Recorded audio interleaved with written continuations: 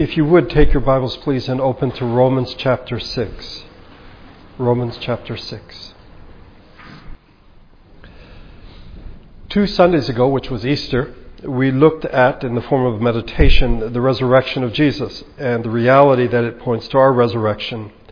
That is to say, the resurrection of Jesus and the resurrection of believers on the last day are related. It's a package deal. The hope of our resurrection is based on the reality that Jesus was raised from the dead. By the way, Dave has entitled the sermon from Easter, A Meditation on Resurrections. That is the resurrection of Jesus as well as ours.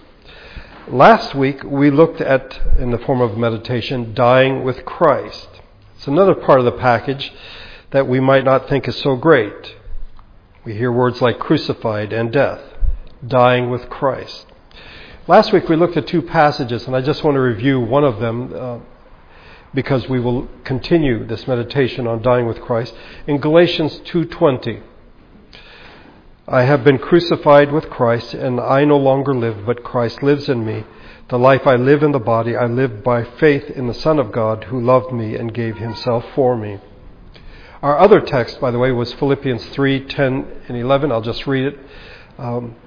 I want to know Christ and the power of his resurrection and the fellowship of sharing in his sufferings, becoming like him in his death, and so somehow to attain to the resurrection of the dead. And one might ask, what is all this talk about being crucified with Christ? That our old self is crucified, that we share with his sufferings, that we become like him in his death. As I said last week, some people might be tempted to think that Paul was some type of masochist who had a really strange view of what it meant to follow Jesus. Well, considering that Paul wrote more than a quarter of the New Testament, we can't simply dismiss what he wrote as some cranky old man who didn't know what he was talking about. We should recognize that what Paul is talking about wasn't original with him. On more than one occasion, Jesus said, "If anyone would come after me, he must deny himself and take up his cross daily and follow me. For whoever wants to save his life will lose it, but whoever loses his life for me will save it. What good is it for a man to gain the whole world and yet lose or forfeit his very self?" Jesus not only speaks of taking up the cross, which points to death on a cross, but he says we must do this daily. If we would be honest, these are hard words for us to hear. Briefly, what we saw in Galatians chapter 2, verse 20. What does it mean to be crucified with Christ?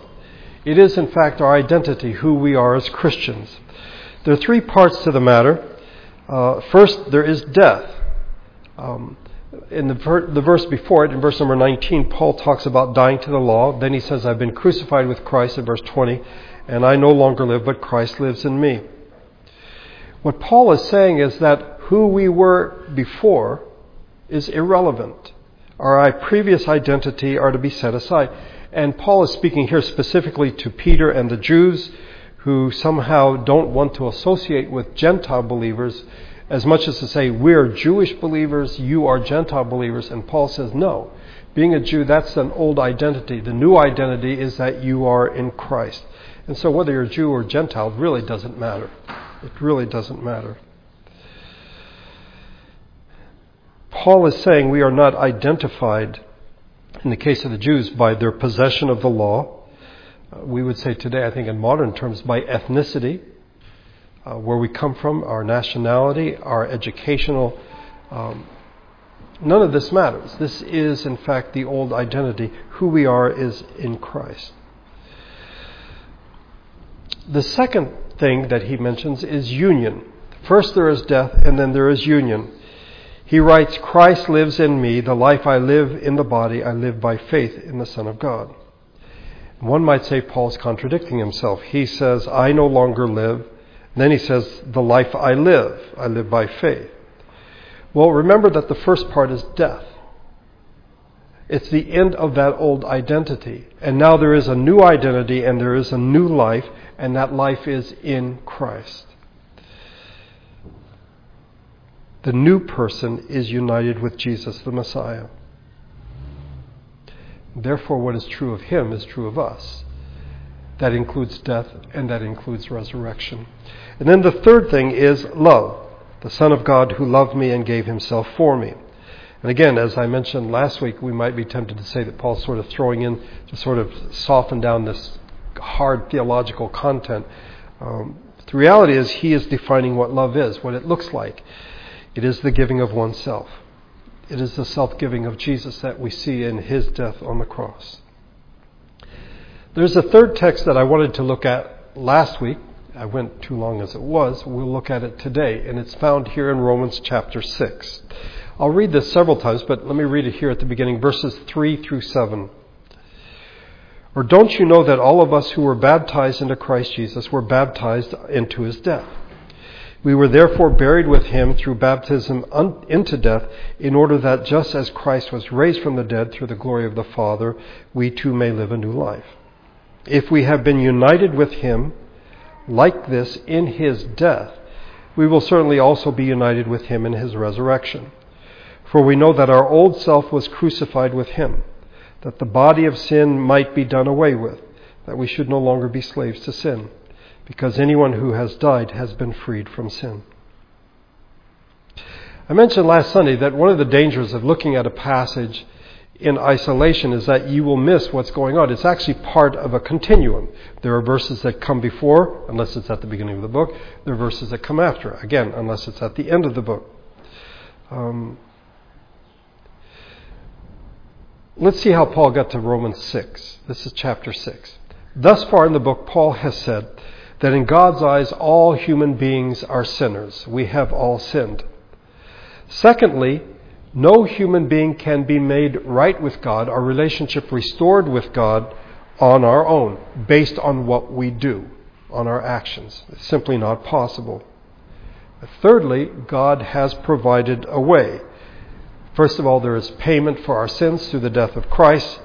And secondly, by our faith in Christ, we are restored, we are brought into right relationship with him. And it's by God's grace alone that this happens. This brings us up to chapter 5. And in chapter 5, if you look at it, verses 6, 7, 8, we have sort of a summary of what he said thus far. You see, at just the right time, when we were still powerless, Christ died for the ungodly. That's us. Okay, we're sinners. He's already established that. Very rarely will anyone die for a righteous man, though for a good man someone might possibly dare to die. But God demonstrates his own love for us in this: while we were still sinners, Christ died for us. And then Paul goes on to do something. He contrasts Adam, the first man, with Jesus, with Christ. Verses 19, 20, and 21. For just as through the disobedience of the one man the many were made sinners, so also through the obedience of the one man the many will be made righteous. That is, right with God. The law was added so that the trespass might increase, but where sin increased, grace increased all the more. So that just as sin reigned in death, so also grace might reign through righteousness to bring eternal life through Jesus Christ our Lord. It seems at this point that Paul realizes what he's written is going to raise several questions. The first is, since we've been made right with God, can't we just keep on doing what we've always done? Our relationship has been restored. Can we continue sinning? Because, wherever we sin, grace is greater than that. So the more you sin, the more grace there is. And Paul answers this in chapter 6, verses 1 and 2. What shall we say then? Shall we go on sinning so that grace may increase? By no means. We died to sin. How can we live in it any longer? In the words of Galatians 2, we've been crucified. That old person is dead. Okay? And so that life of being a sinner is in fact to be done away with. We have died to sin. This is not who we are, though we still sin, and he will deal with that in chapter 7. The second question is, how do you know if somebody has been made right with God? What is the sign? Is there a marker? Is there some type of empirical evidence that you could say, this person has been made right with God? After all, when one becomes a Christian, they look the same, they have the same name, the same nationality, they like the same foods, and go on and on and on. So what marks someone as a new person, a new creature? someone who has been made right with God. That's where our text comes in. So again, if you'll look at it, I'll read it one more time, beginning at verse number 3. Or don't you know that all of us who were baptized into Christ Jesus were baptized into his death? We were therefore buried with him through baptism into death, in order that just as Christ was raised from the dead through the glory of the Father, we too may live a new life. If we have been united with him like this in his death, we will certainly also be united with him in his resurrection. For we know that our old self was crucified with him, so that the body of sin might be done away with, that we should no longer be slaves to sin, because anyone who has died has been freed from sin. I see several things here. First of all, I think Paul assumes that his readers know all about baptism. They have been baptized. So this isn't a passage in which he is telling the readers that they need to be baptized, that they need to follow Jesus in baptism. They already know this. This is something that they already know, and he assumes that as well. What he does is he explains to them what has happened when they were baptized, what it illustrates. It is an illustration of the death, the burial, the resurrection of Jesus. This is something we share and we will share with him. We have been crucified with Christ. The old identity is gone. And if baptism with immersion, you are put into the water, you are buried. And then when you come out, you are in fact a new person. The old identity has been done away with, and you are a new person. And in the words of verse number 4, we now live a new life. It's a question, though, that I want to deal with briefly is, where did baptism come from? Because it's not something we find in the Old Testament. We don't find it in the Old Testament. In the reading from the New Testament today, from Mark chapter 1, we see in Mark 1 and in John chapter 1 that this guy comes along named John the Baptist or John the Baptizer, preaching and baptizing people. Repent, for the kingdom of heaven is near. And as I read, people went out to him from Jerusalem and all Judea, and the whole region of the Jordan, confessing their sins. They were baptized by him in the Jordan River. But where did he come up with this idea? Where did they come up with the idea? And by the way, well, I'll get to this in a minute. First of all, you could say that John made it up, that this was a John invention, that somehow he came up with the idea of, hey, wouldn't it be cool if we dunk people in water and then they come out and it'll somehow symbolize something. I don't think that's likely, because I think what John was doing really resonated with the people. They went out to him to be baptized. They knew what he was doing. So this wasn't something new with him. The second possibility is that he got it from the pagans, because we certainly see in pagan religions this idea of purification by water. Either of the dead or of infants, to wash away the profane, that which is taboo, that somehow you make something clean. I think this is also unlikely, because he says repent, that is, turn from your old ways, and why would he say repent and now do something very pagan? That doesn't make sense. The third possibility, which is what I think is the case, is he got it from Judaism that emerged between Malachi and Matthew. We still don't know where it came from exactly, but we do know that, for example, the high priest was not immersed, but he was cleansed before he would go into the Holy of Holies. And we find various rites in Leviticus about purification by water. What we do find is between Malachi and Matthew, there's what is known as the 400 silent years, more and more Gentiles were converting to the Jewish faith. They were converting to Judaism. And in order to become a Jewish convert, there were several things that were required. If you were a man, you had to be circumcised. You had to make a sacrifice, but you had to be baptized. And baptism was basically saying, putting you in the water as a Gentile, dunking you in, and then when you come out, you are now Jewish. You are a believer in Jehovah. So the old person has died, and now you become a new person. It could be that it also signified the washing away of uncleanness. As a Gentile, you did things you should not do, and now you become a part of the people of God. When John begins to preach baptism, this is a totally radical message. Because what he is saying to Jews is, you guys are like Gentiles. You need to be baptized in order to become the people of God that you should be. And we see that the religious leaders rejected what John had to say, but the people who knew in their hearts that in fact they were sinners come to John to be baptized and to repent of their sins. He tells them, change your ways. And in Luke's account, a fascinating passage, what should we do then? They asked John. He's preaching, repent. What should we do? John answered, the man with 2 tunics should share with him who has none, and the one who has food should do the same. Tax collectors also came to be baptized. In other words, we know that we are wretches. We want to repent. What should we do? Teacher, they asked, what should we do? Don't collect any more than you're required to, he told them. In other words, be honest in your dealings. Then some soldiers asked him, and what should we do? He replied, don't extort money and don't accuse people falsely. Be content with your pay. Simply put, change your ways. Your old person has been baptized. That person is now, if you wish, washed away in the Jordan River. You've come out a new person, and your actions should reflect that. When the religious leaders came to sort of spy on him to see what he was doing, he said, produce fruit in keeping with repentance. In other words, if you change your ways, you should act like it.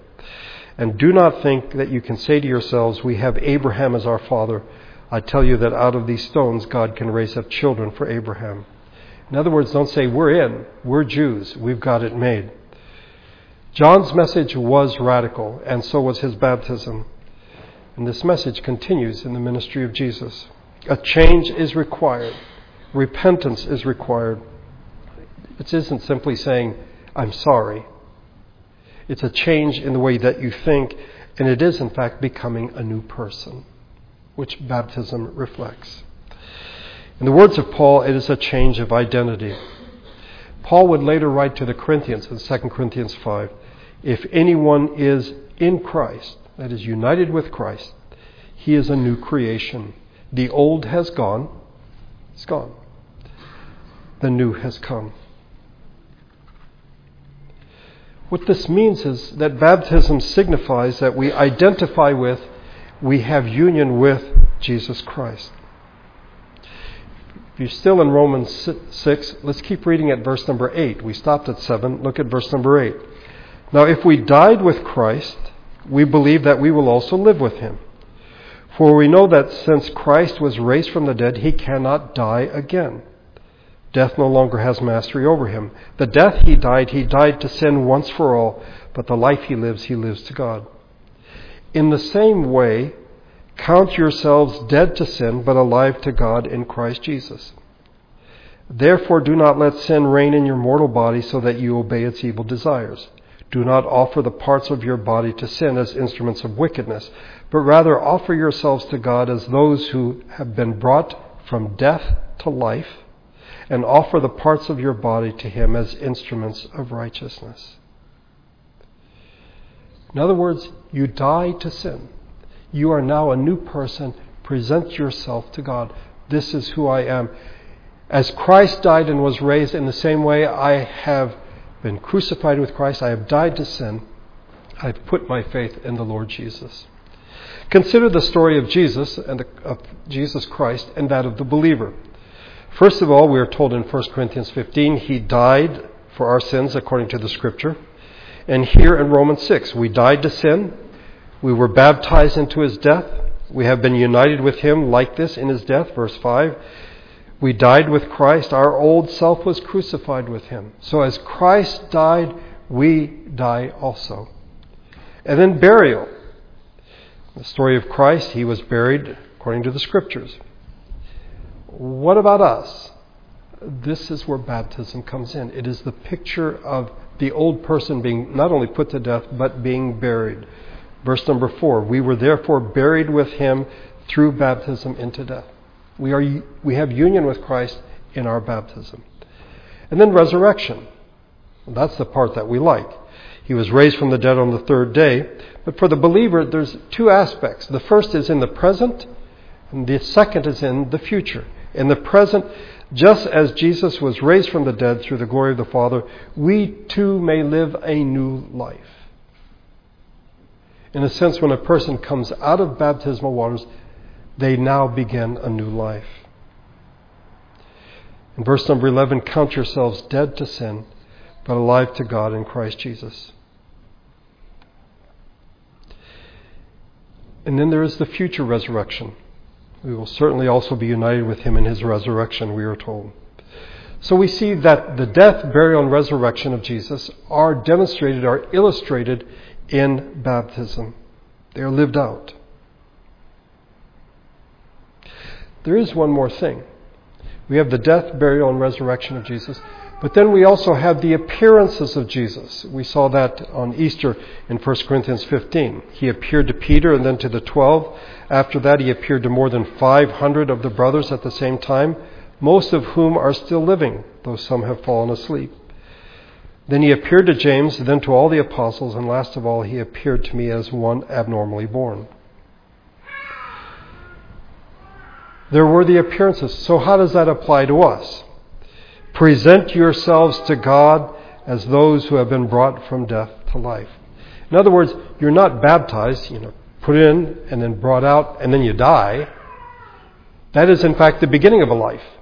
And you present that life, you make appearances, if you wish, as Jesus did, to show that in fact you are in Christ.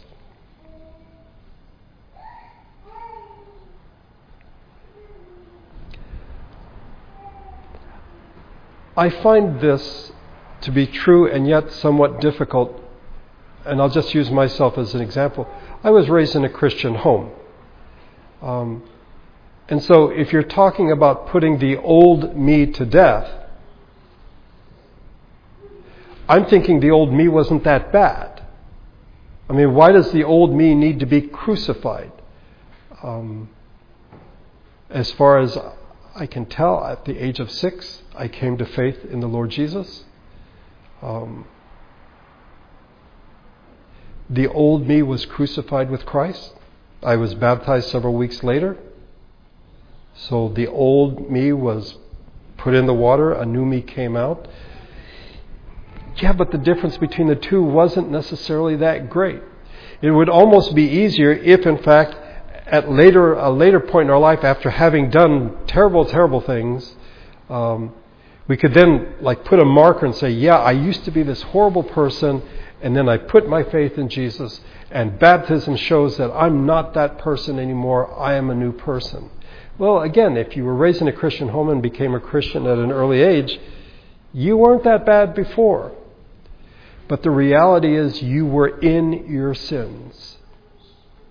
And apart from the work of Christ, as Paul says at the beginning of the book, we're all sinners and we cannot do anything. There's nothing we can do to make ourselves right with God. So it isn't a question of sinfulness, that somehow I want this wretched old person to die. It is the old person that somehow had confidence in itself, in himself, or was trusting in something other than Jesus. And then on that day when we put our faith in Jesus, we become a new person. And then when we are baptized, we are saying in an empirical way, I have been crucified with Christ, I've been buried with him, and now I've been raised with him.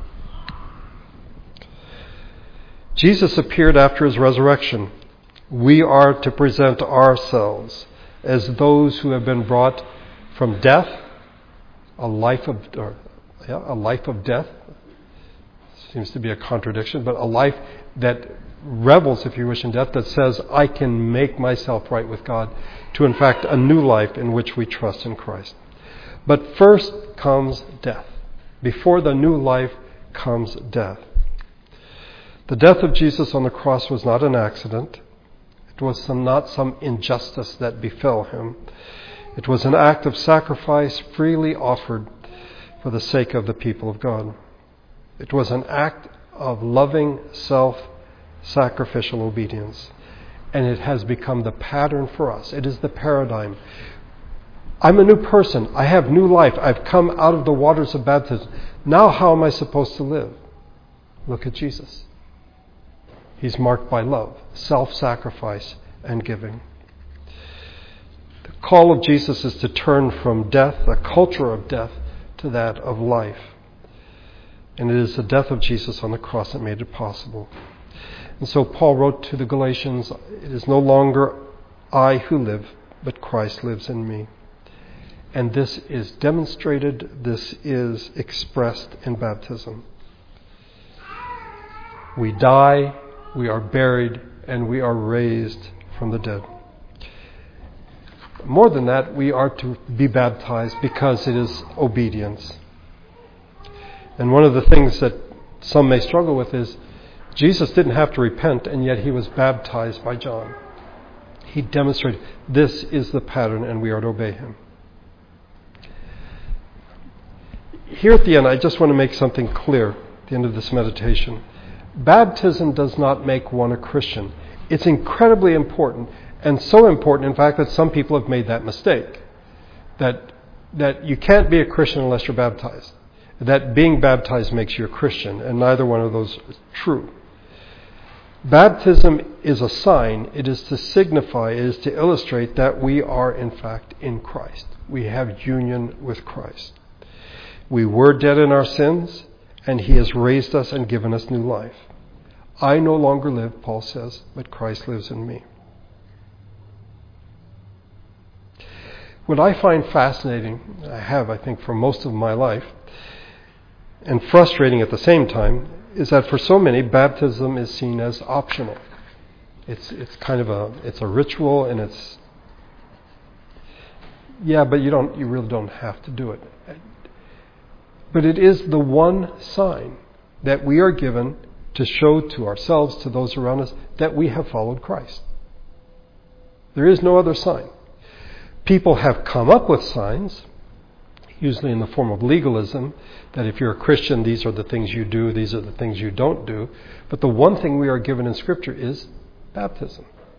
This says that you are a child of God. Now again, just because you're baptized doesn't mean you're a Christian. Many have been baptized who are not, in fact, Christians. But if you are a child of God, this is something that must be done. Consider what Paul wrote to the Ephesians. He says, make every effort to keep the unity of the Spirit through the bond of peace. There's to be this unity in the church. There is one body and one Spirit, just as you were called to one hope when you were called. One Lord, one faith, one baptism, one God and Father of all, who is over all and through all and in all. To the list of ones, I think we would assent. We'd say yes. One body, the church, yes. One Spirit, the Holy Spirit, yes. One hope, the hope of salvation, yes. One Lord, that is one God, yes. One faith, yes. One God and Father of all, yes. One baptism, well, some people are unwilling to commit. The thief on the cross is pointed to as the example of someone who, in fact, was promised he would be in paradise with Jesus, but he wasn't baptized. It wasn't possible. He was hanging on a cross. He was about to die. But from the day of Pentecost on, as recorded in the New Testament, we do not find a record of one believer who was not baptized. We do not have anyone that we find in the New Testament from Pentecost on who said, I am a follower of Jesus, who was not baptized. Peter told the crowd, repent and be baptized, every one of you. This is the message of John. Repent and be baptized, every one of you, in the name of Jesus Christ for the forgiveness of your sins. As much as to say, if you repent, you will in fact then be baptized. After Philip has explained Isaiah 53 to the Ethiopian eunuch, they're traveling along the road, and the Ethiopian eunuch says to Philip, look, here is some water. Why shouldn't I be baptized? And Philip answered, if you believe with all your heart, you may. The Ethiopian answered, I believe that Jesus Christ is the Son of God. And then he was baptized. The Philippian jailer, After taking Paul and Silas to his house and washing their wounds, immediately he and all his family were baptized. Baptism isn't optional.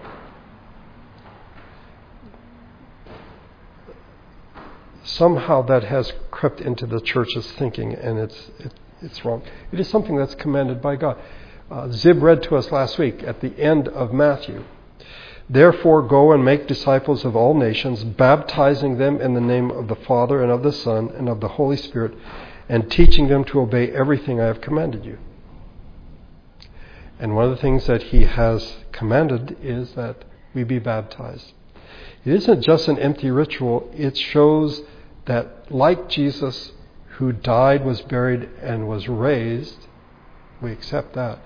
We too have died to the old self, we're buried, and we will be raised in this life, but also at the end of time we will be resurrected. See, either we are in Christ or we're not. And if we are in Christ, it's not like there's some type of mechanical device that can scope. It's like an X-ray or MRI that can see whether or not we are in Christ. The evidence is to be seen in the fact that we are baptized. We're united with Him in His resurrection. That part we like, but we're also united with Him in His death. Let's pray together.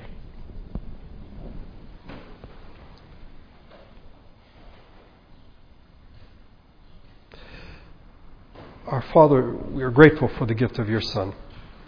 But there are things that we do or have done, things that have become so familiar that oftentimes they lose their import, their significance.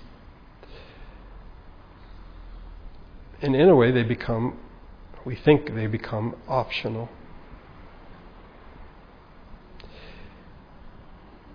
We are keen to know that we will be raised with the Lord Jesus the last day. As He was raised from the dead, we will be as well. We are not so keen on the matter of dying with Him. But the reality is, if we are in Christ, we are new people. We're new creatures. The old has been done away with. And the one way that you have chosen that we are to show this is by being obedient and being baptized. It shows that we are your people. And that we are in Christ. That we follow His example. We don't die on a cross. We are not buried in a tomb and raised. But we, in fact, enter water. We are immersed. We, in a sense, illustrate His death, burial, and resurrection. Speak to our hearts, I pray. Open our hearts to see the truth of your word. And in a culture that embraces individualism, may we see that, in fact, we are united with Christ. We pray for Ruth, who is in the Philippines, that you would keep her safe, bring her back to us safely. For Stacy, we ask for a good report from the pathologist and a safe trip as they go to Alaska. And for the De La Rosa family as they commemorate the 1 year of the passing of Paz. We are grateful that she is no longer suffering. She's with the Lord Jesus. But we still miss her. May your Spirit and your grace go with us as we leave this place today. I pray in Jesus' name. Amen.